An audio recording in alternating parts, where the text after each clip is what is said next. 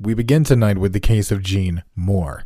Jean was 59 years old the night of her disappearance from Laughlin, Nevada in April of 1992. Jean and her fiancé Al had been together for 20 years before he proposed, but when he did, she immediately said yes. The two seemed happy from the outside looking in, but according to Jean's children from a previous marriage, Al wasn't the man he claimed to be. From the transcript of the Unsolved Mysteries episode about the case, Jean's daughter Connie said, "The longer I knew him, the less genuine he seemed. I know he said that he loved her many times, but he also had a habit of putting her down in front of other people. And to me, that just doesn't sound like love." Jean's son, Joe, also said, "When your mother asks you to be nice to someone who they like, you go along with it, but I still try to talk my mom out of being around the guy." Despite Jean's children waving red flags, she kept the relationship with Al going. A few months following their engagement, on the 6th of April 1992, the couple left Apple Valley, California, and headed to Laughlin, Nevada, a place referred to as a toned-down Las Vegas. A few days after their arrival on the 9th of April, Al dropped Jean off at the front of a casino at 9:45 that morning, as she wanted to give her favorite slot machine a few more tries. After she headed in, Al left to look for a parking spot, but couldn't find one. So he went to valet parking, received a ticket, and headed into the casino to find Jean and give her the ticket. He met up with her, gave her the ticket, and headed back outside to call a cab. When he couldn't manage to get one, he went back in to play the slots with Jean. Inside the casino, he found that Jean wasn't at her usual machine. His first thought was that she had gone shopping, so he stayed at the casino until 10:15 playing the slots. After that time, he went back to the hotel room to see if Jean had gone back in that time that he was at the casino. Al was at the hotel for about 2 hours before checking out and heading back to the hotel to look for Jean once again. When he arrived, he found her car still left with the valet. He looked through the lobby, the shops, and the gaming area, but couldn't find her anywhere. Jean was missing. For the next 2 days, Al asked around to everyone in the area if they'd seen Jean. He handed out flyers, offered a $25,000 reward, and of course contacted the police.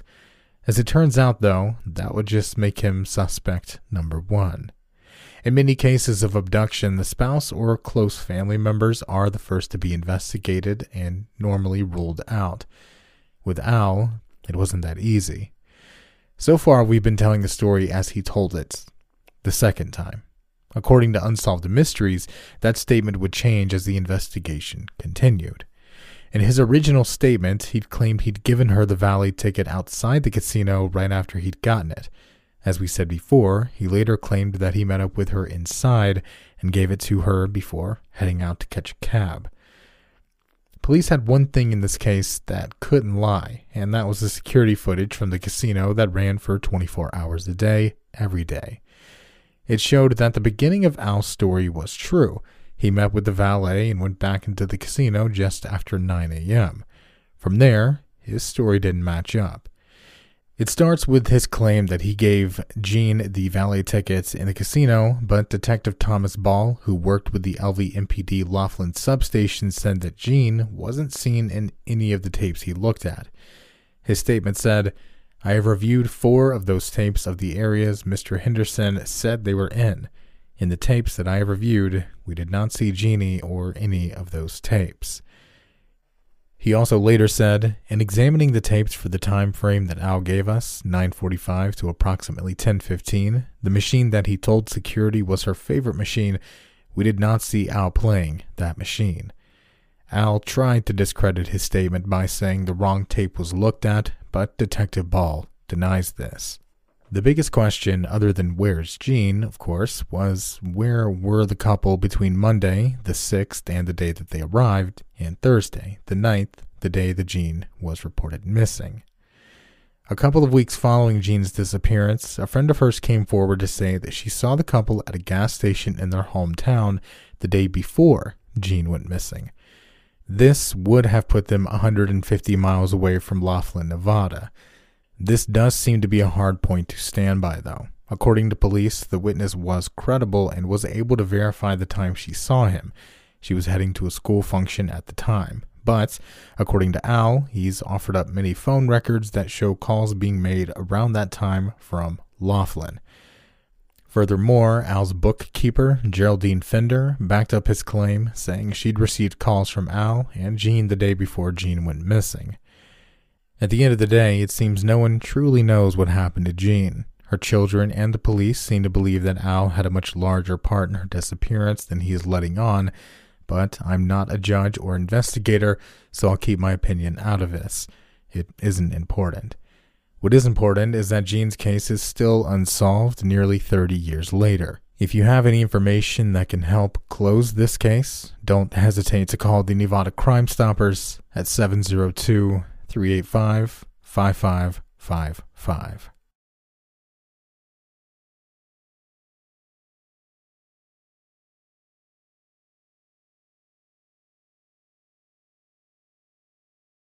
Before we begin talking about Starr's case, I want to mention that we talk about drug addiction quite a bit in this case. With that said, I tried my best not to make it seem like Starr was a bad person, nor did I try to downplay the seriousness of her addiction. Addiction is something I've seen many friends and family members deal with, so I know it's more than just wanting to get high.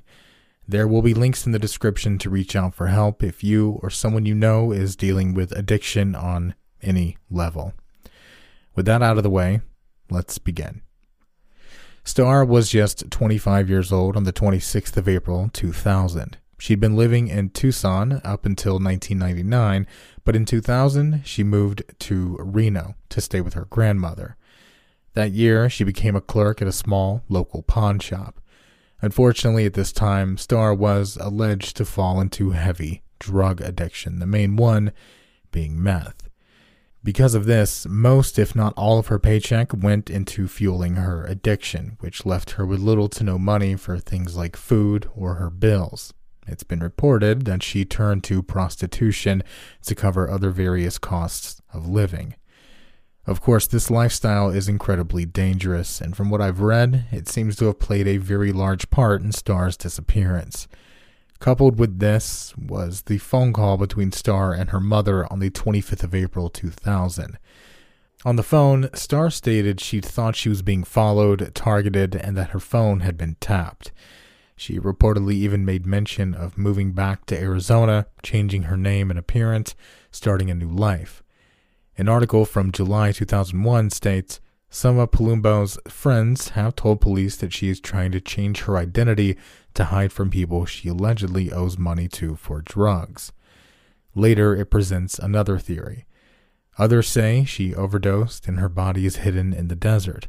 Still, others say she may have been killed.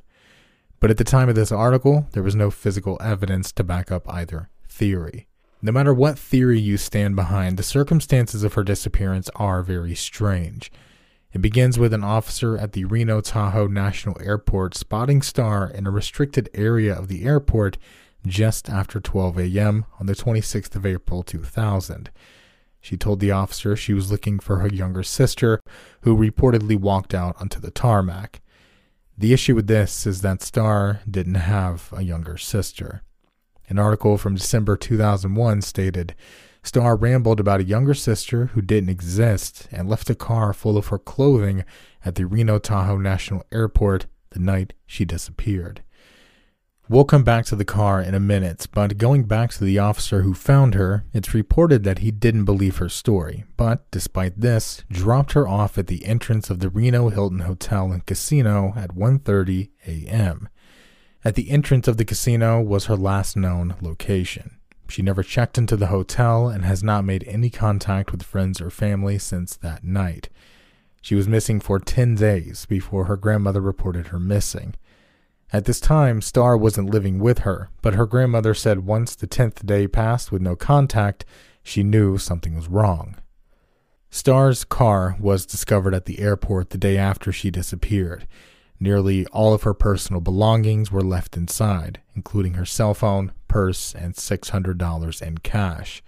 Also discovered were 3 emails sent to the White House with Starr stating she'd believed the federal government was trying to kill her. Finally, a drawing of a woman who looked like Starr but bound and gagged was discovered, along with 2 books about how to change your identity. The only believed sighting was from December in 2000. The owner of the Silver Dollar Casino in Elko claimed that Starr became very anxious when she saw a man looking into the bar's window. Starr left soon after, allegedly with another woman. That sighting hasn't been verified, unfortunately, so I don't want to say it was the last time she was seen. It's safe to assume the last person who saw her alive was the officer who dropped her off at the hotel. If you do believe you have anything that can help police in this case, don't hesitate. It seems that Starr was in an incredibly fragile mindset at the time and could have been suffering from the early stages of some form of paranoia. I'm not an expert, but I know mental illness tends to show itself in the early 20s. This, coupled with her addiction to meth, could have made her incredibly vulnerable. When she went missing, she was a danger to herself. So, like I said, if you have anything that can help, report it. You can do so to the Reno Police Department at 775-334-2155.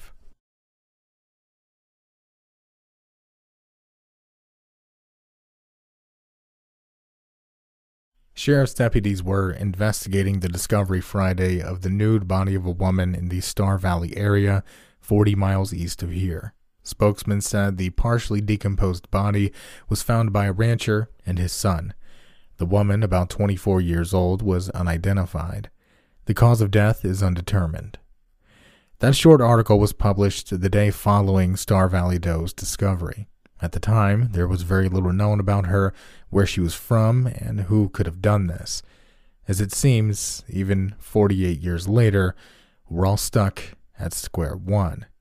Aside from that article, there are only 3 more online I can find that mention this case specifically.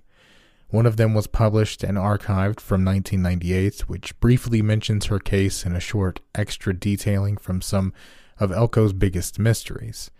The others are online articles from more recent years, 2009 and 2011, though that one was updated in 2015. From both of these, even given how recent one of them has been updated, we see the same information repeated. First, the young woman was shot twice, once in the left cheek and once more in her neck. The caliber was determined to be a .22. Secondly, the woman was said to have had a scar on her right knee and another scar consistent with an appendectomy. Her hair was just above her shoulders, about collar length according to the articles, and was a reddish brown. Only one fingerprint could be taken from the body, as decomposition had set in for quite some time. Dental records are also available. The only lead to have ever come from Starr Valley's case is the report of a dark blue Volkswagen Bug with Tennessee plates that was seen around the area on the 7th of July, just 1 week before the body of Starr Valley Doe was discovered. Given how badly decomposed the body was, it's safe to assume she'd been left in the area just off Dennis Flats Road the same day that VW Bug was seen. With that said, some outlets have said that she could have been out there for a matter of months. If that was the case, and the person with the VW Bug was the person who took her life, it's possible they were coming back to visit the scene. The road she was found on was said to be well known by locals, though those unfamiliar with the area would have a very hard time finding it. Perhaps, and I am theorizing here, the person who killed the Starr Valley Doe was someone making a trip back home to Tennessee when they came across a young woman walking down the highway. They pulled over and offered her a ride before taking down Dennis Flats Road and taking her life. The person could have been in Nevada on business, visiting a loved one, or any other number of reasons, but it seems very likely that they were just passing through. The Starr Valley Doe has never been claimed by anyone in the area, nor has she been compared to other missing persons cases in the area, so it's possible that she left home on her own accord with plans of traveling out as far as she could. Hitchhiking was far more common then than it is now. Her parents or friends would have known her to have this type of reckless personality and may not have reported her missing before it was too late. Again, this is all me speculating, so take it with a grain of salt. In the end, none of us know what happened to the Starr Valley Jane Doe except the person who did it. If you do believe you know who this woman could be or know the names of anyone who could be involved, anything that can help police, don't hesitate to report it. You can call the Elko Crime Stoppers at 702-385-5555.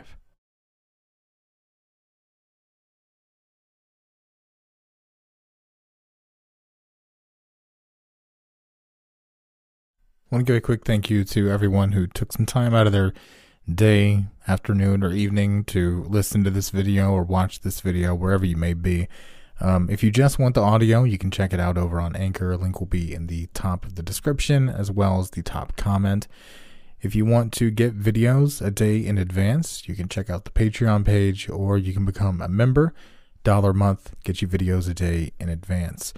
Also, if you want to support the channel, being a member, a patron helps a lot, but you can get yourself something from the Teespring store. We have Take Care merch, we have Pride merch, we have face masks, hoodies, stickers, coffee mugs, phone cases. I mean, there's a lot over there. But yeah, so thank you everyone for taking some time to listen to these cases tonight. And thanks for all the incredible support lately. We're almost at 200,000 subscribers as of this recording, which is absolutely insane. But thanks again for all the incredible support, and just take care of yourself, take care of each other, and as always, stay safe out there.